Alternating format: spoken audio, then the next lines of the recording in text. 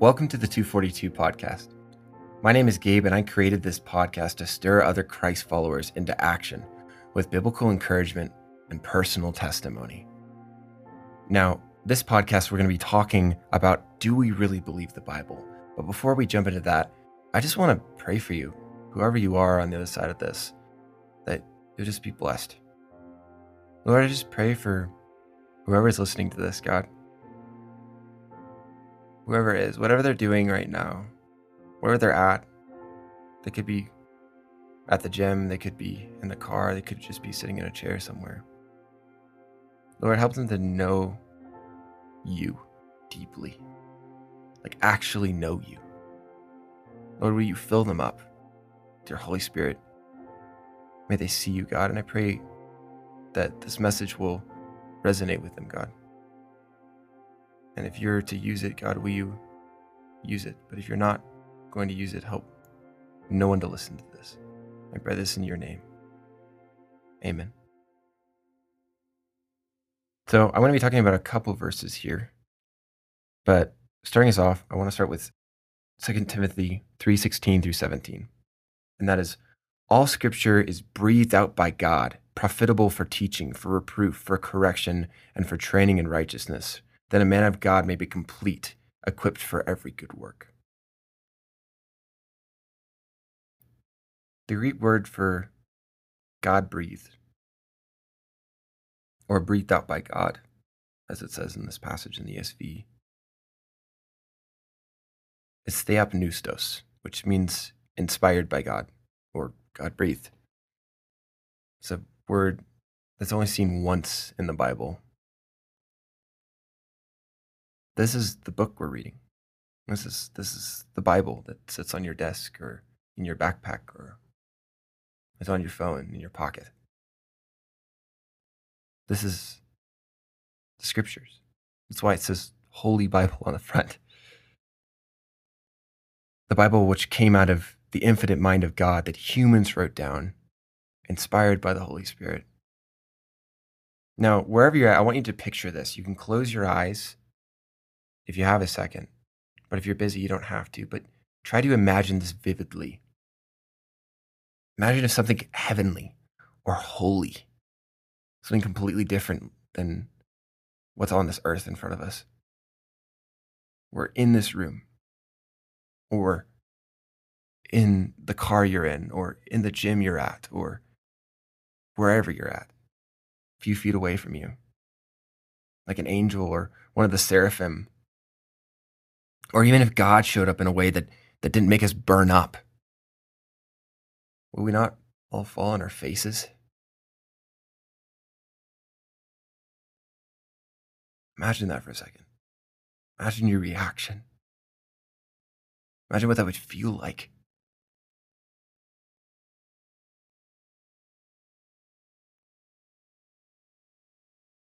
Think about Moses. When he saw where God was or saw God's back, his face was shining. Like on Mount Sinai in Exodus 33, his face was shining. Now I have a question for you. Do you read the Bible like it is something holy? Or do you even read your Bible in the first place? Here's 1 John 5, 1 through 5. Everyone who believes that Jesus is the Christ has been born of God, and everyone who loves the Father loves whoever has been born of him. By this we know that we love the children of God, when we love God and obey his commandments. For this is the love of God, that we keep his commandments. And his commandments aren't burdensome. For everyone who has been born of God overcomes the world. And this is the victory that has overcome the world, our faith. Who is it that overcomes the world except the one who believes that Jesus is the Son of God? We have to have faith in Scripture. We have to trust this book, that it's something holy, that it's something different. That it's not just another book, that it's not just War and Peace or Hardy Boys or Lord of the Rings. Those books aren't holy. They're good books, but they're not holy. We have to have faith in Scripture. We have to hold it above all else. We have to treasure it. Regarding our post-truth culture and postmodernism, there's a question that's often posed to us. How can we know the truth when we have limited knowledge of the world? I don't know everything. So how can I know that what I believe is true? How can we know that Scripture is true? Well, the only way if we can know everything is if we were all knowing. This is a quote from Wayne Grudem in Systematic Theology. He says, ultimately, there are only two possible solutions to this problem. One, we must first learn all the facts of the universe in order to be sure that no subsequently discovered fact will prove our present ideas to be false. Or number two, someone who does have all the facts in the universe, who never lies, could tell us some true facts that we can be sure will never be contradicted. True knowledge comes from Scripture because it comes from the mind of God. Psalm 119, verse 105, your word is a lamp for my feet and a light to my path. A lamp, a light. Without it, we stumble. The truth of the word is how we actually know things. But do we trust the Bible? When you think about Noah and the flood, do you actually believe that?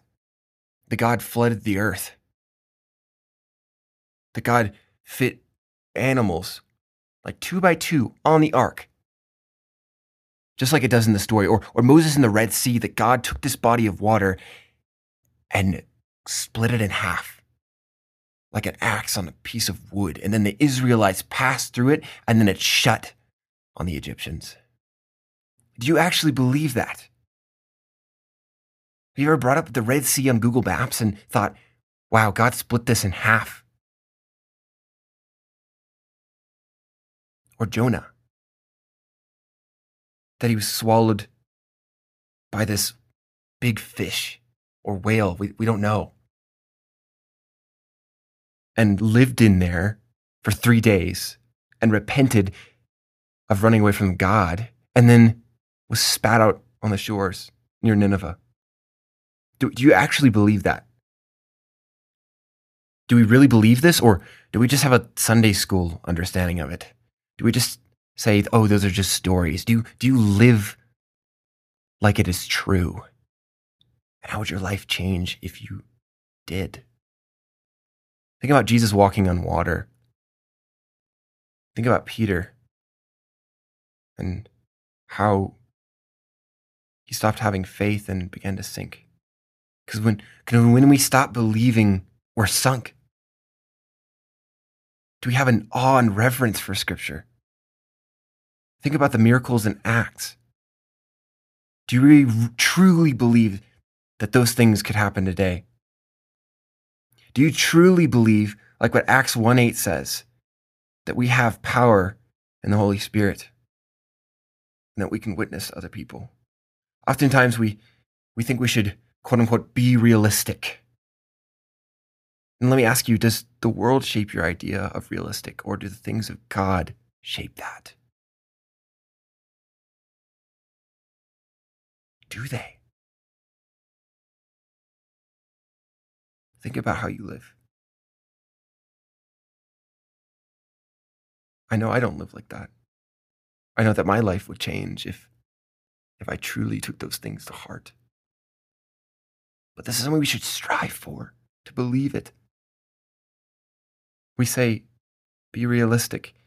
But Isaiah 55:8-9 says, for my thoughts are not your thoughts, neither are your ways my ways, declares the Lord. As far as the heavens are higher than the earth, so are my ways higher than your ways, and my thoughts your thoughts. His thoughts are so much higher than ours. His ways are so much higher than our ways. We can't begin to understand it. We can't begin to judge it or to pick and choose what we believe.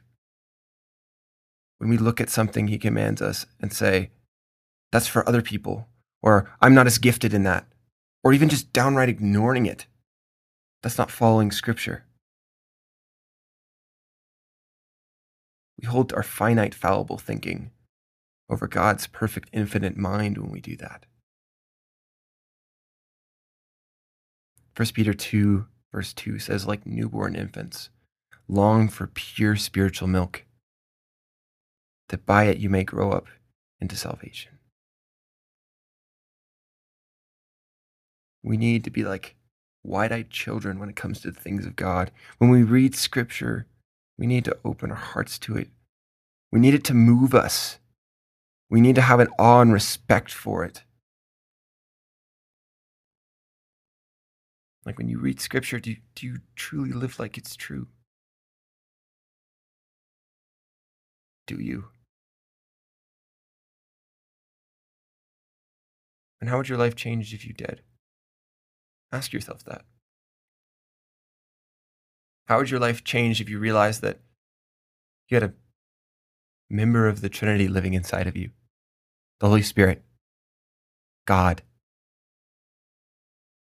living inside of you, provided that you've received the Holy Spirit. How would you live? Would you worry less? Would you trust God to give you the words when you share the gospel? Would you trust God for miracles? Would you pray for people to be healed even if you don't always see results? Or do you just believe what people tell you or believe what your experience says? Or do you believe Scripture? No, that's all I got, but I want to pray for you before you go. So don't stop this podcast just yet. Lord, I pray for the listener, God. Will they know your grace for them? Will you convict them in the ways they need to be convicted? But also, Lord, will you show them your love? May they know the fullness of you, Father. May they be filled to overflowing with your Spirit, God. Will you work within them? Will you touch their heart? Will they feel your presence? God, as they go about their day or night or morning, may they just be in awe of you. May they reflect on their lives and think, he showed up there, or he showed up there, or he showed up there. May they have close intimacy with you, Lord. Thank you, God, that you sent your Son. Thank you, God, that you are a miracle-working God. Fix our eyes on you, Lord. In Jesus' name I pray. Amen. Hey, thanks for listening to the 242 podcast.